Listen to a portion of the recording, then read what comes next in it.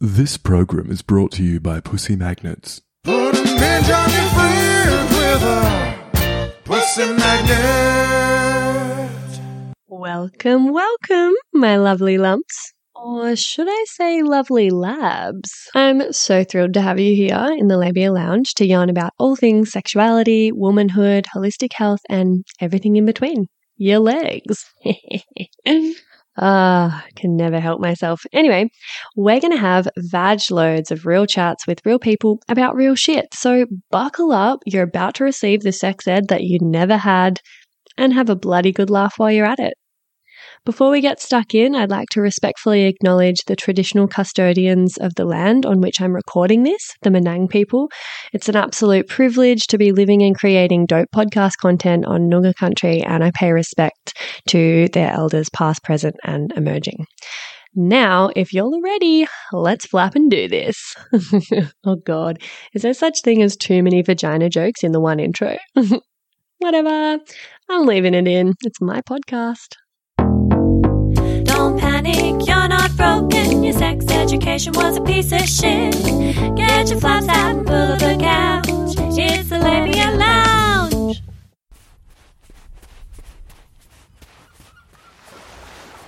Ah, shit. Far out, woman. What's got sand in your clam now? Pew, pew, pew, pew, pew, pew. Sand in my clam. Hello, my labial love bumps. Welcome back to another round of Sand in My Clam this week in the Labia Lounge. Today I've got Neve and Hannah joining me for a chat. Welcome, darlings. Hi. Hey. So I've got a really important question to ask you real quick. Have you noticed the way the light is dancing off this massive vein in the middle of my forehead? I look so tough. Oh my God, I've got one too. I did not notice, but it looks epic. Oh my God, it's insane in this lighting. I'm far out. Anyway, so back on track. Today we're going to have a yarn about something that in particular gives Neve a sandy clam, but that I've only pretty recently started thinking about and understanding more about and doing a bit of research on. And it's in the realm of asexuality and aromanticism, which is a topic that I'm going to cover on just a regular episode as well in more depth soon.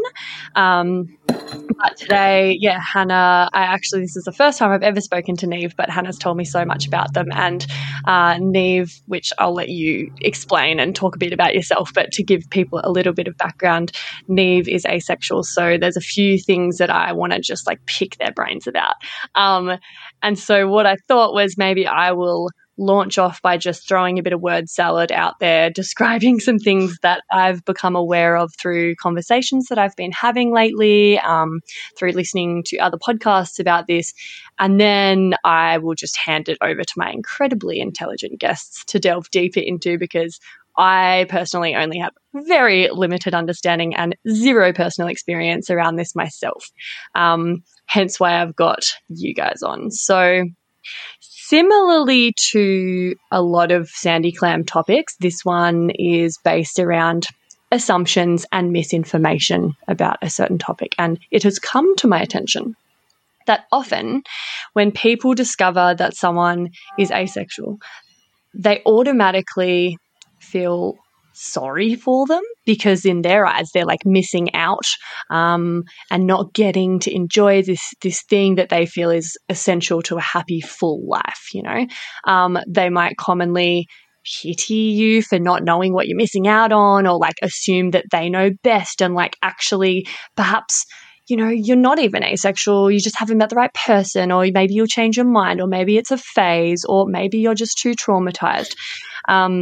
And lastly, another thing that I've heard of is this reaction that's especially, at least by the sounds of it, and please correct me, like I said, word salad coming at you, especially prevalent when it comes to those in attractive female bodies, where someone will kind of look at you like, oh, you're asexual? What a waste to look like that, and like and have functioning genitals, but not want to fuck me. Like, your attractiveness or your fuckability is this commodity for others to consume, and you're being selfish, keeping that all to yourself and wasting this sexual vessel of yours by not letting anyone enjoy it or consume it. So that is a lot off the bat, and I know there are quite a few things in there to address, probably loads more that I'm not aware of that I didn't cover. But would you mind unpacking some of that and adding your own, experiences to the discussion? Because I find it really fascinating, but it's totally unknown territory for me. So, yeah, take it away. Does any of that resonate? Yeah, I couldn't. So I was like listening to you speak and I was like, oh, I'm really trying not to roll my eyes every 3 seconds here. It's just like, yes, this is so ridiculous that like the assumptions that people make. And I also, one thing that I find is like society and everyone around us kind of build up sex to be like the most human experience possible, and it's such a waste if you don't get to experience that. But like there's a lot of people having really bad sex all the time, and that is not the top of human experience. Oh my god, yes. Preach. So yeah, and it's just, I don't know, there's so much power put upon people's sexuality, and I know it's a huge power place for a lot of people. Like I know women who like really feel so powerful once they unlock their sense of sexuality, and it can be a real power move to get to know yourself in that way. But I've found it's been a real power move to say, this is something that I don't relate to. This is like a very specific set of emotions that are not easily unlocked within me. I'm not looking at someone thinking, oh, they're hot, I really want to fuck them for any reason. And it's just kind of one of those things where because I don't have that lens to view the world, I am seeing the world totally differently. And it's really cool to get to experience the world in a way that is a little bit unique. And I think that's what a lot of people don't see when they hear about asexuality at first. They just think, oh, my sexuality is really important to me. I cannot imagine my life without the ability to enjoy and have sex, which for anyone who is sexual, it's very, very important to them. And I think what most people struggle with is the idea that they could have as fulfilling a life without that drive and desire. And I'm just kind of here entirely living my life to its fullest without that. That's really beautifully put, Neve. Thank you. Have I answered the question have I answered? Or maybe I mean, there wasn't even a question. It was more just like, here are some things that I feel like maybe you contend with regularly and it probably pisses you off. And also I suppose it's stuff that I've been hearing because I've started delving into this, but it's also so for instance, when I was hearing, maybe even Hannah was talking about, this automatic pity that people who do, really value their sexuality and their sex life will feel, as though you're missing out. And I was like, oh, I reckon I know exactly what that, like, I used to feel a bit like that around when someone decided not to have children. And I would, and that's another thing I want to cover on the podcast soon, deciding to, not have children and knowing that doesn't necessarily make your life any less enriching or fulfilling. But I used to have the same reaction as a lot of, child-free by choice people hate, which is like, oh shit, but like, won't you regret that? Or aren't you, that seems to be like, the epitome of the human experience and this huge adventure. And like, personally, I have always wanted to have kids and known that I wanted to be a mum. So in my mind, I see it as this like ultimate adventure of like human experience. However, like over the years, speaking to lots of different people about this, like I've kind of opened my mind to the fact that like that's a bit misguided. There are so many ways to have a fulfilling and enriching life and enjoy the human experience. And I'm realizing that kind of automatic, like, oh, that's so sad you don't have children, or like, oh, that's so sad you don't have sex, or you don't have a romantic relationship. What do you do with your life? What do you do when, like, don't you get lonely? Don't you feel, like you're not as full of a human because you don't have another half to complete you or validate you? Like all of these assumptions. I probably used to have as well, when I didn't understand as much. So that's why I think it's important to talk about this and hear the other side of it, which is like the lens that, you look at the world through is completely unrelatable to those of us who, like, of course we don't see things the same way or understand. But I think like, God, imagine not having your heart broken all the time and not having to like fuck with the awful state of the dating world these days, and not having to have crap sex and have your fucking, your sexual boundaries crossed. And like, actually, the whole world of sex, it is totally my bread and butter these days. I've made it my career, but that's because I used to have the most horrific relationship with it. And for years I thought I was asexual because I was like, well, I just never want to have sex. That's not an important part of my life. I don't feel like that adds anything. I'd rather avoid it. Personally, like, I wasn't actually asexual. But I totally relate to, the idea that you can have a completely amazing life without needing to have sex or needing to have romance in it. Like, it's actually a massive complication and it's a lot to navigate. So, in some ways you're dodging a bullet. I just want to pick up on something that you said there, Freya, which it reminds me of a conversation that Neve and I had maybe like yesterday or maybe the day before. I don't know. We've been talking on the phone a lot. But it was saying, you said something like, oh, don't you always get lonely, or, something like that. And it reminded me of a conversation that you and I had, Neve, where you were saying that you were telling someone that you were asexual, aromantic, and they said, oh, well, that's so weird because you're such a romantic person. So can you talk a little bit about that? Because I feel like maybe the perception is, if you hear, someone's asexual, aromantic, you think of those really broad, like, category feelings like love, intimacy, and romance. And you go, okay, well, you just don't experience those. But from my experience with Neve and I actually have like a super romantic friendship. Like, we share intimate secrets. We like tell each other that we love each other. We love to like hug. And so I feel like there are actually these still fundamental human experiences that you're getting, just not in like the traditional sense. So can you tell us a little bit about that? Because I think that is, something that's really at the core of it that people might not understand. Yeah, absolutely. That is such a thing that I find a lot of people aren't aware of their own relationships and the complexities within them.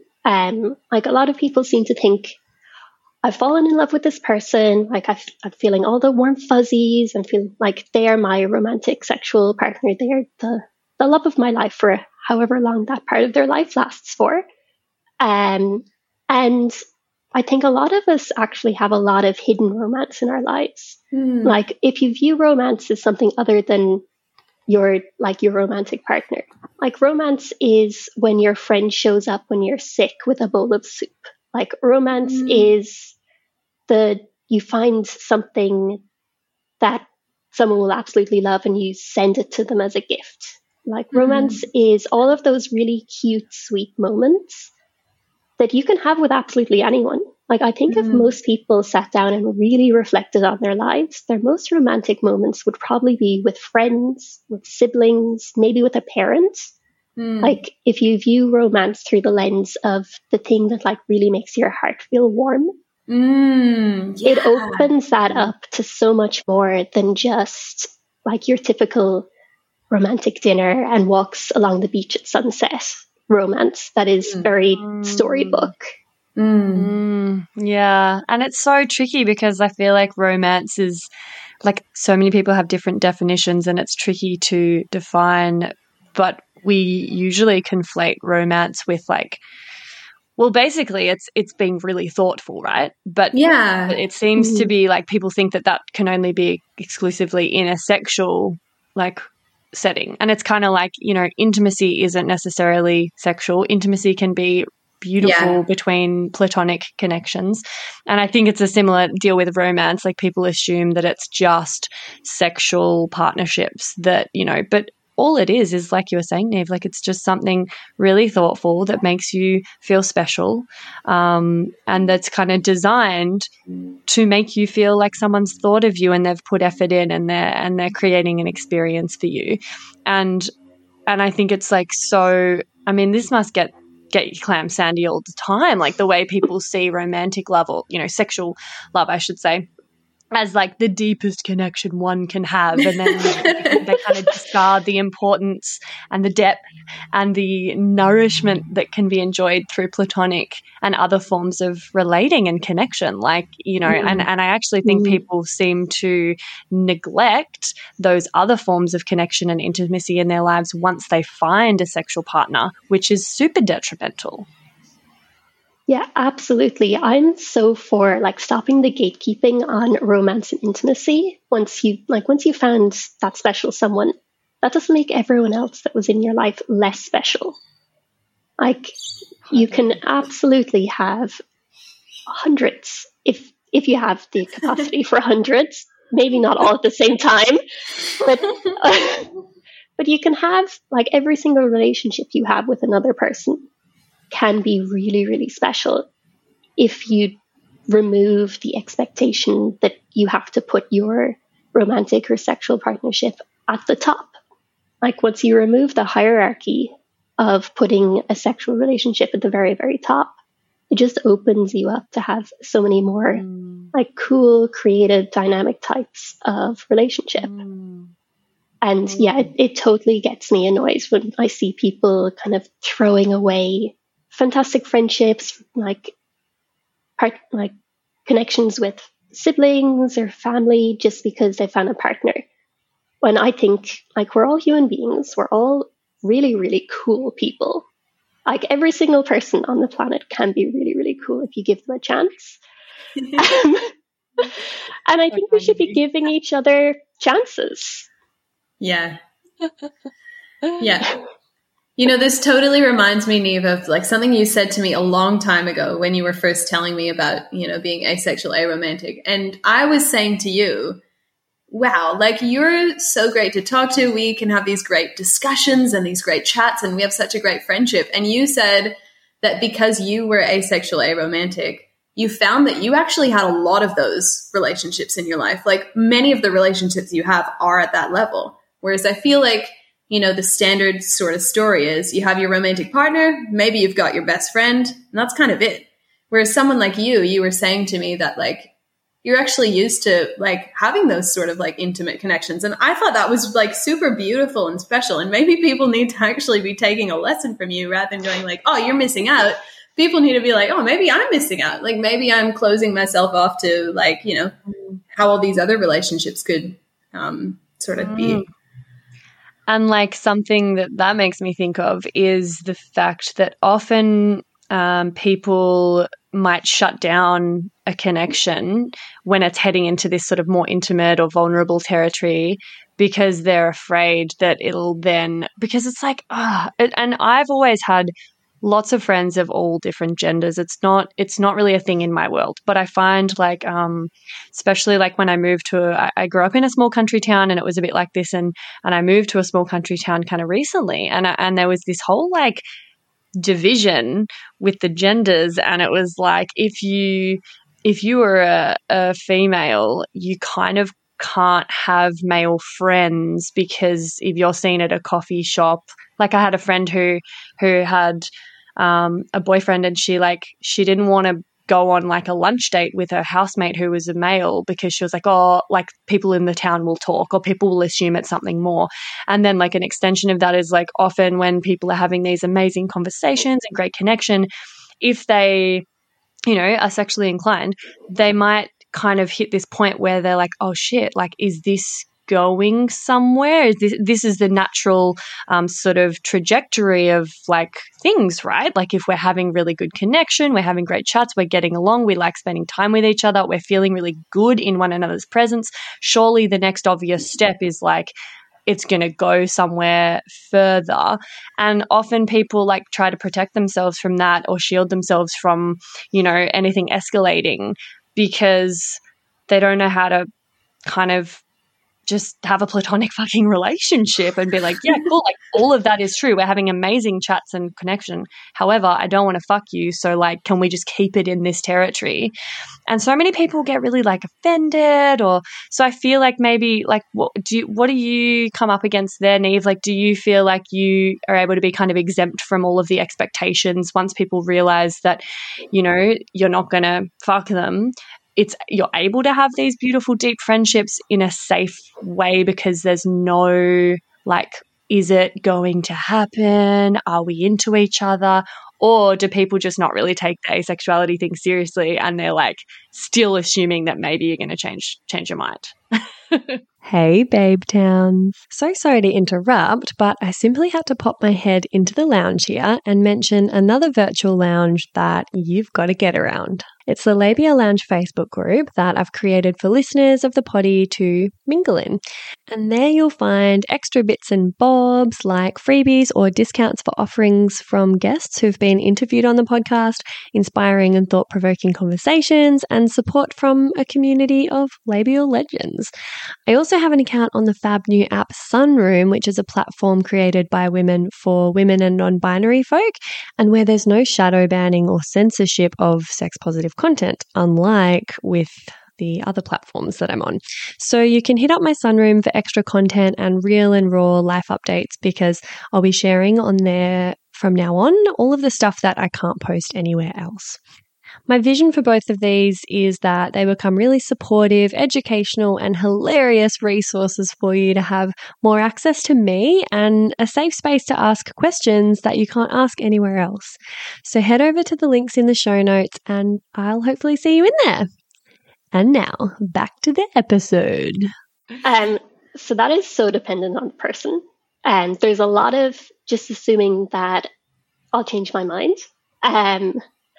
And when it comes to that, it's kind of a case of, well, I can only show up and be as honest as I can be. And if they don't take it on board, it's like, well, we'll just continue down this road and eventually you'll just take this relationship for what it is, or we'll like disconnect and stop being friends. But that's happened and that's also not happened. I think at the end of the day, it kind of comes down to when two people meet and they have a great connection, it's very easy to fall into that, like that story you were saying, where you're like, the next natural progression is to go into a relationship. And I found myself thinking that a lot when I was discovering my sexuality. I was like, okay, well, I'm really connecting with this person. Like, when am I going to fall in love? When is that going to happen?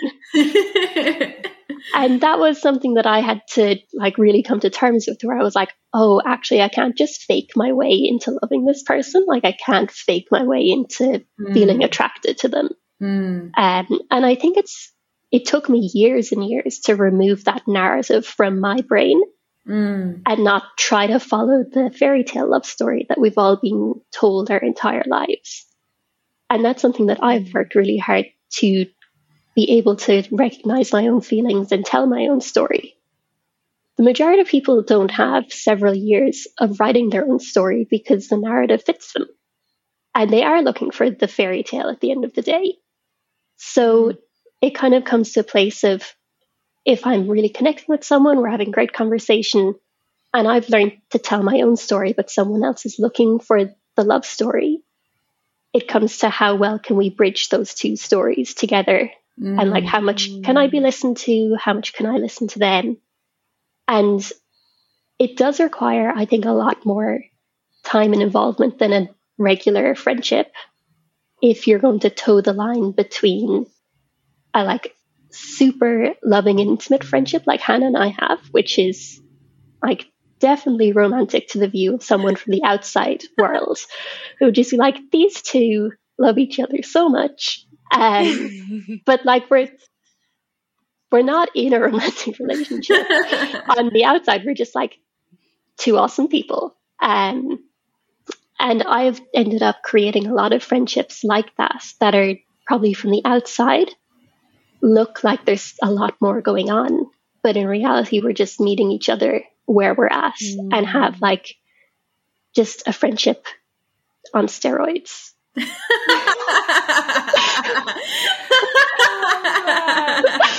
Yeah. Oh, it's such a shame that people they don't like things that are out of the ordinary or unusual or challenge their kind of perception or expectations. Like I have a lot of, like, my friendships are the most important thing to me ever, and I've never been someone that, you know, I hate it. I actually hate it. It's such a bugbear of mine when you're like really tight, great friends, and then they get into a fucking relationship and they're off the map. You don't see them for a few years.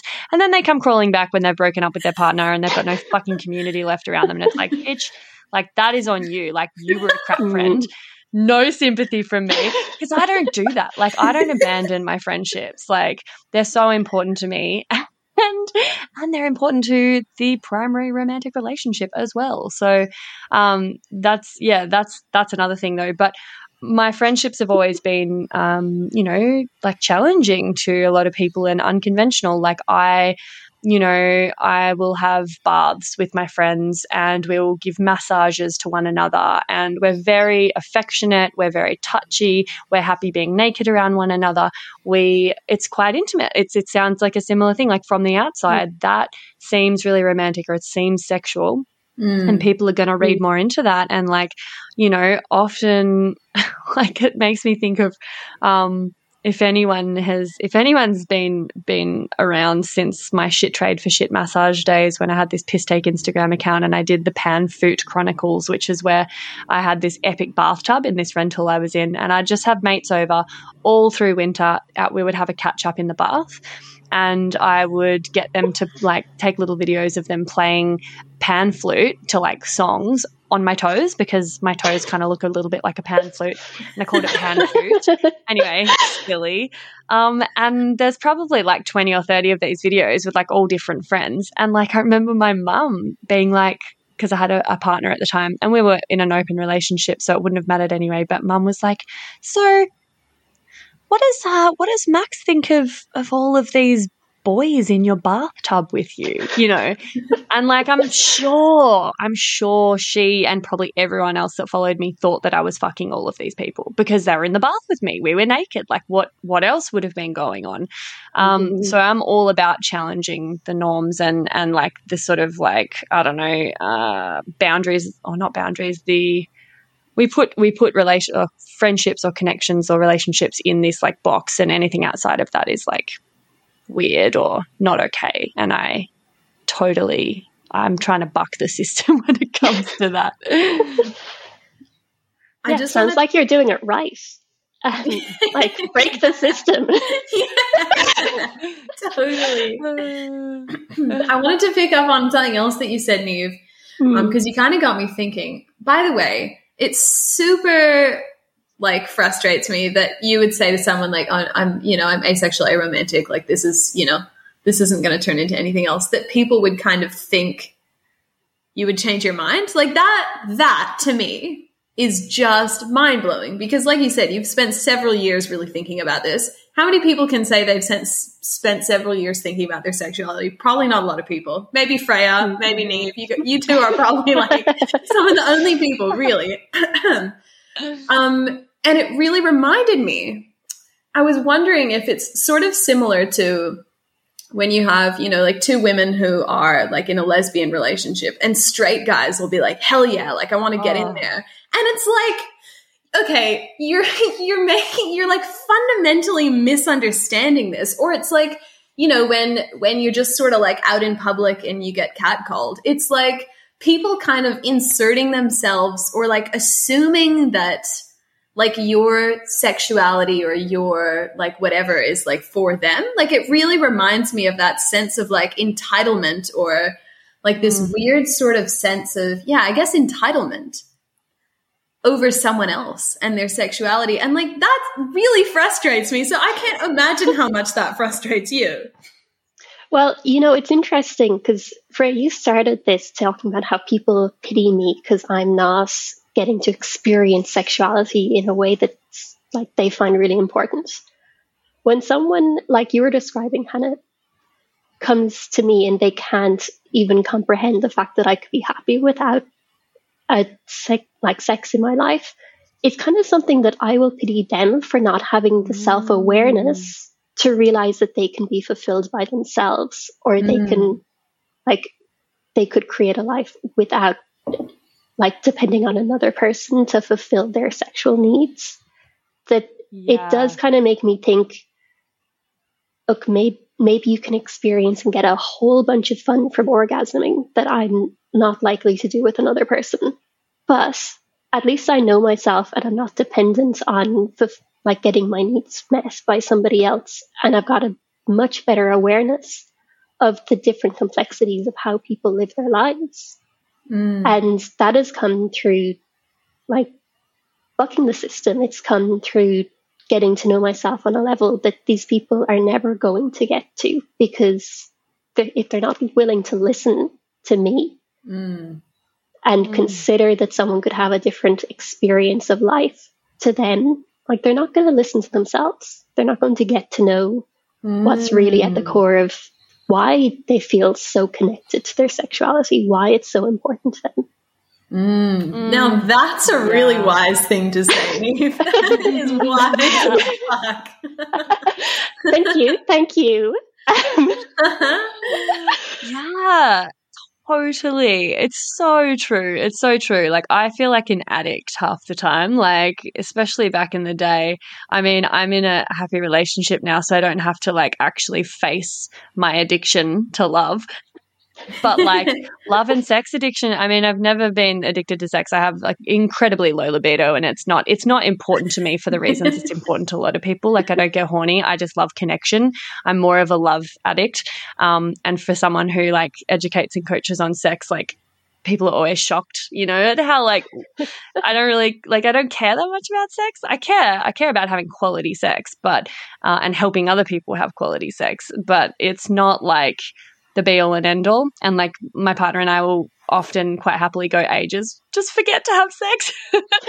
But like, I've always seen I've seen it as almost a bit of a dependence, like my reliance on romantic connections with like intimate partners and like love and the validation from that, and the like, you know, having this like one like partner in crime that's like my ride or die. Like, I definitely feel more vulnerable and less complete because I don't feel like I need it. Like, if I didn't have it, I'd be okay.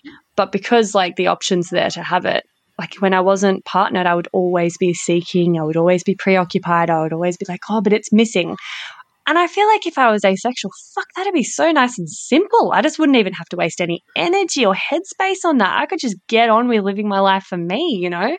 But like, it's actually a bit of a hindrance to have to constantly like factor in, you know, this other half or whatever crap language, you know, you want to use to describe it. But I mean, I love, you know, my reality, and I do love sex, and I love my relationship, but my God, it causes a lot of anguish and complication and inner conflict and yearning when you don't have it. And like, honestly, the amount, like when I was single, I was just like far out, like the amount of energy and headspace I spend on this. Like, if I was able to unhook from that and just like sidestep all that and focus on me and my career and my friendships and like leading a life that was authentic and rewarding to me without that preoccupation, I would be so much better off. But I just was never able to completely set aside that preoccupation. And I know most people can't, you know, it's like an addiction, you know, it's a big drive to like find that person or find sex, or, you know, so super interesting thinking what life would be like without that. And it sounds dope. Frey, you've actually hit on another assumption there that a lot of people come up with, which is the assumption that life is easier without the addiction to sex or the drive to find that partner. Like, I don't think my life is any easier or less complicated, or my relationships are less complicated just because there's not a sexual element. And I probably struggle just as much as you with my career and my friendships and all of these things. I don't think it is any easier without that element. It's just that I have probably more preoccupation with other things. Right. Interesting. So, like, what do you, so this is just for my own curiosity now, because I'm thinking, like, okay, but like, what about heartbreak? Do you feel that when like a friendship doesn't kind of go to plan, or like, do you know what I mean? Because I feel like that is I've like, definitely had my heart broken. Like, I have 100% had my heart broken a couple of times before, and I don't think it's any less because it wasn't from a sexual relationship. Yeah, that's a really good point. Yeah.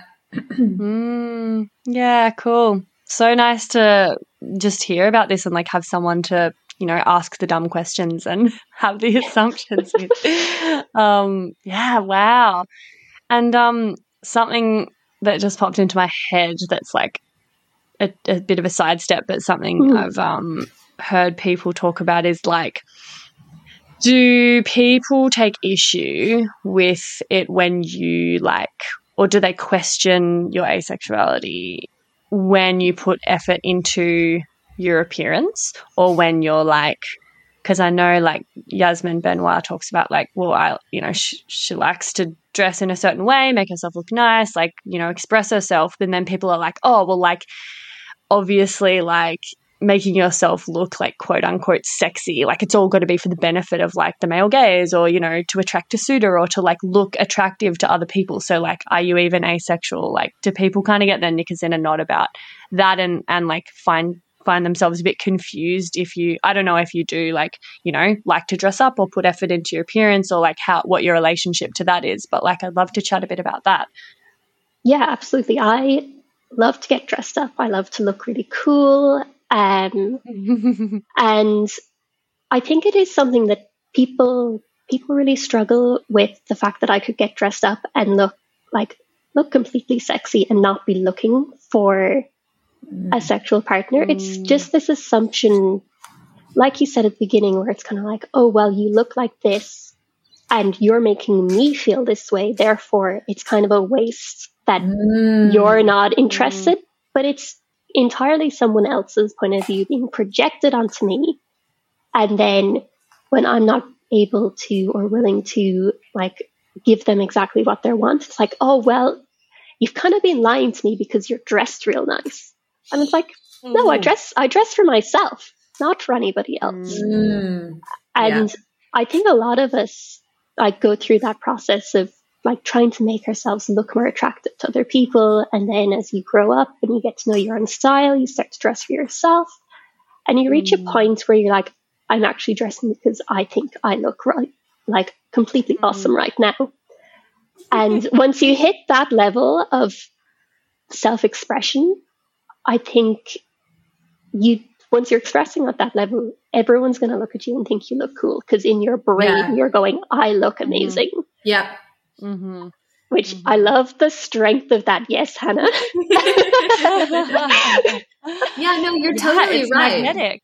You're totally right, because what you're hitting on is like, people find confidence and charisma really sexy, right? And so it's not that they're not looking at you and saying, oh, wow, this person's exuding so much like pure sexuality, I can't understand how they're asexual. It's not, that's not what it is, right? What you're describing is you're being really confident and charismatic in your self-expression, and people are drawn to that. Yeah, absolutely. Yeah. And just because a lot of people would default to a sexual lens, that's where it kind of becomes complex, because they're thinking, and society has it set up like this as well, where if you dress nice, it's to attract a partner. Yeah.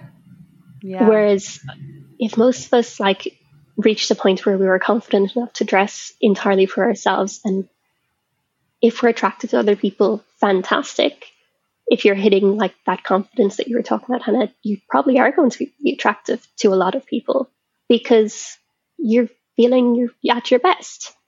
One instance that this really comes up is I love to dance, and I got really into salsa dancing last year, which is like, that is a really sexual, sensual kind of dance. You're up close, you look really sexy when you're doing this. And it's a very intimate thing to be doing with a bunch of strangers, often if you're in a social, and there's a lot of connection there.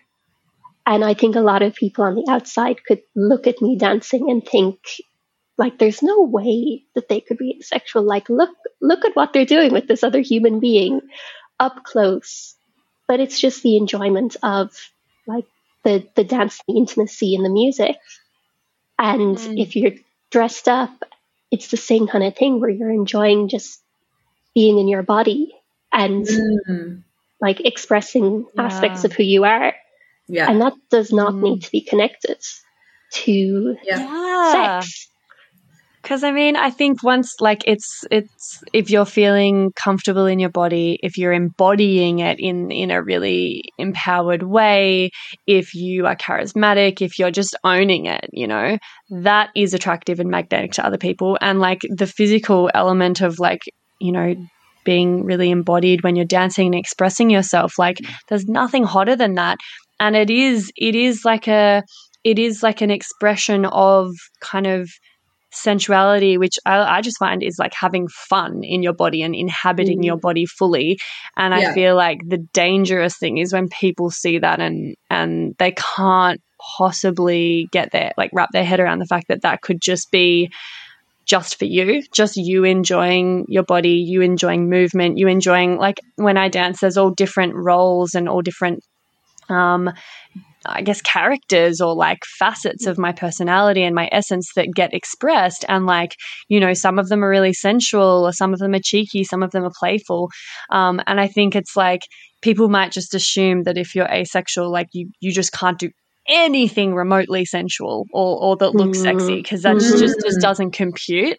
And like, I hate that there is this, like, just going back to, you know, dressing for yourself and looking cool, feeling cool, that being magnetic, that attracting people.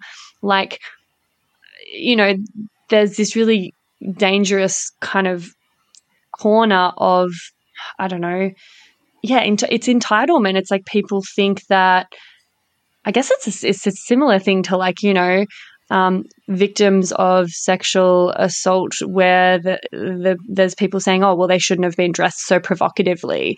They kind of brought that on themselves, like they were asking for it. It's like on a way more subtle scale, people being like, oh, what do you mean you're asexual and you don't want to fuck? Like, how dare you dress in a way that looks so attractive then? Or like, how dare you emanate this like confidence and magnetism that is so attractive and sexy to people, because it's so rare to be that self-assured and empowered and inhabit yourself so fully.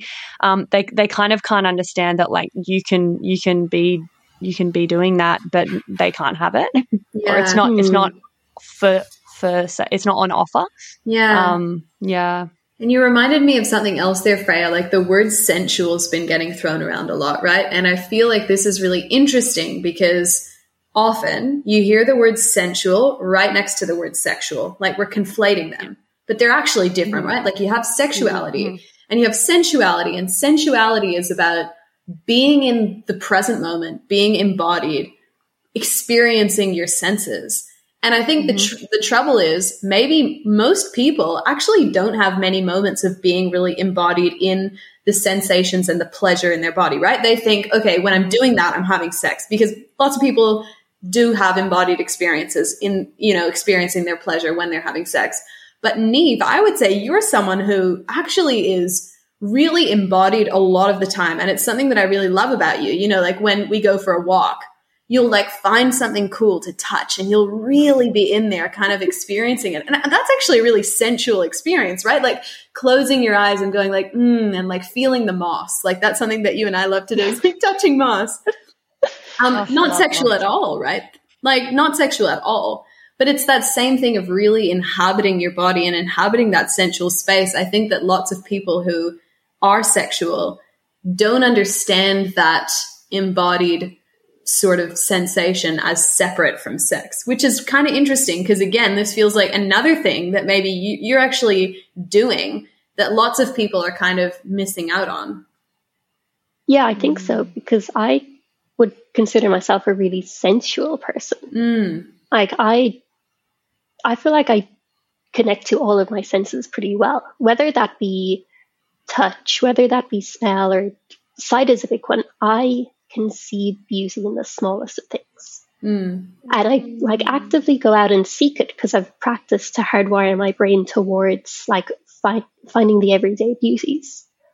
And I think a lot of sensuality, a lot of our senses, the things that are given to us all the time, people take for granted. Like there's a lot of sensuality available to every person in their own body, in their own experience of the world. And absolutely, yes, a shared experience can be wonderful. Like I'm very intimate with my friends. I'll like give hugs, we'll have cuddles. Like there's a lot that I'm very comfortable with doing. Like I would easily hop in a bath with a friend of mine and just like enjoy the whole sensation of it because it's intimacy forming as well.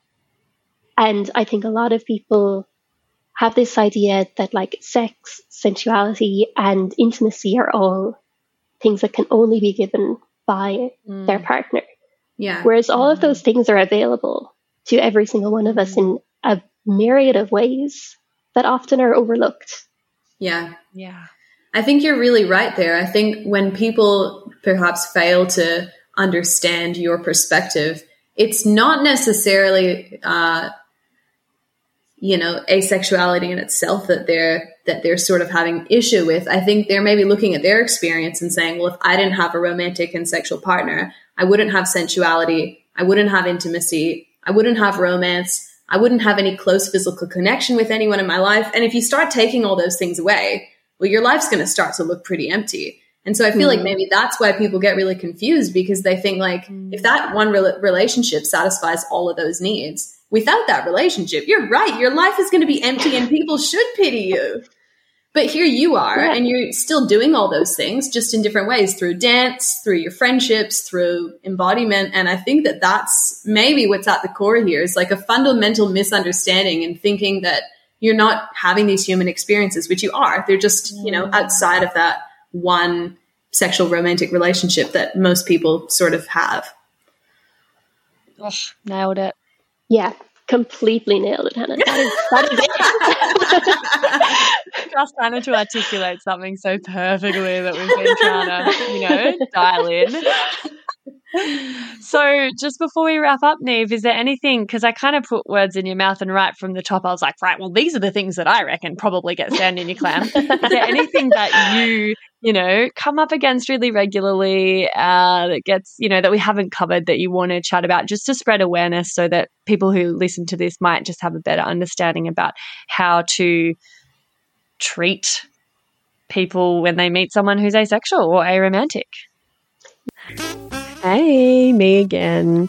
If you'd like to support the potty and you've already given it 5 stars on whatever platform you're listening on, I want to mention that you can buy some really dope merch from the website and get yourself a Labia Lounge tote, tee, togs. Yep, you heard that right. I even have Labia Lounge bathers.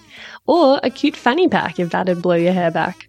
So if fashion isn't your passion, though, you can donate to my Buy Me a Coffee donation page, which is actually called Buy Me a Soy Chai Latte, because I'll be the first to admit I'm a bit of a Melbourne cafe tosser like that. And yes, that is my coffee order. You can do a once-off donation or an ongoing membership and sponsor me for as little as 3 fat ones a month. And I also have a Sunroom profile over on the Sunroom app, as I've mentioned. And I also offer one-on-one coaching and online courses that'll help you level up your sex life and relationship with yourself and others in a really big way. So every bit helps because it ain't cheap to put out a sweet podcast into the world every week out of my own pocket. So I will be undyingly grateful if you support me and my biz financially in any of these ways. And if you like, I'll even give you a mental BJ with my mind from the lounge itself. Saucy. And I'll pop the links in the show notes. Thank you. Later. Yeah, I think most of the things you said were really accurate. Like I said, I was holding myself back from rolling my eyes, and I was like, oh, these things really do annoy me. I think a huge thing is that people just let their own assumptions run wild once they hear asexual or romantic. They think they know what it is. And even I find a lot of people don't actually listen when you try to describe your experience because it's like, oh, well, my sexuality, my romantic relationships are so important to me. Life, I can't imagine life without them. And they don't remove that barrier of like, oh, well, this is so important to me. I can't imagine it being any other way. I think if you come across someone who is asexual or aromantic, just actually listen to them. Take the time to take a breath, be like, this is brand new to me and I don't know anything about it. Actually just listen. Yeah. And there'll be a lot more similarities than most people would assume or think there is at first glance. Because like Hannah really well said, we're all just experiencing those core parts of human existence. And like my life is not lacking any of those things. And I think if people have the time to actually put their assumptions aside and realize that there are different ways to fulfill the human experience, it wouldn't be so confusing and complex. Yeah. Awesome. Yep. Shut the fuck up, everyone, and just listen for once and put your assumptions aside and just have an open mind. Yeah. Yeah, just listen, don't assume. Which I think can be applied to every time you meet someone who's got an experience different to yours. Totally. I mean, we just so automatically want to categorize and make assumptions and judgments because it's, it's ingrained, it's inbuilt, it's a bit of a survival thing, needing to categorize something in order to understand it. But what we actually do when we categorize something is we miss an opportunity to understand it more deeply because we're just chucking it into a category that already exists through our own lens and doesn't take into account that there might be a whole other category that we haven't thought about yet and that we can't possibly understand from our own experience unless we start fucking listening to people. So yeah, awesome. Well, thank you so much, both of you, for your time and for Can I just say one more thing? Chat. Which is remove the pity element. Like, like if for anyone listening to this, if you hear that anyone is asexual or aromantic or has any sort of relationship style that doesn't fit your ideal one, take a moment to just think, it's not my experience and they don't really need my pity. So yeah, stop pitying people for having an experience different to your own. Nice. And that is all I have to say. Fabulous. Well, that's a wrap. Thank you so much. Okay, thank you. And that's it, darling hearts. Thank you for stopping by the Labia Lounge. Your bum groove in the couch will be right where you left it, just waiting for you to sink back in for some more double L action next time. And in the meantime, if you'd be a dear and subscribe, share this episode, or leave a review on iTunes, then you can pat yourself on the snatch because that, my dear, is a downright act of sex-positive feminist activism. And you'd be supporting my vision to educate, empower, demystify, and destigmatize with this here podcast. Also, I'm always open to feedback, topic ideas that you'd love to hear covered, or guest suggestions. So feel free to get in touch via my website at freyagraph.com or say hey over on Insta. My handle is Freya_graph_YMT, and I seriously hope you're following me on there because damn, we have fun. Anyway, later labial legends. I'll see you next time.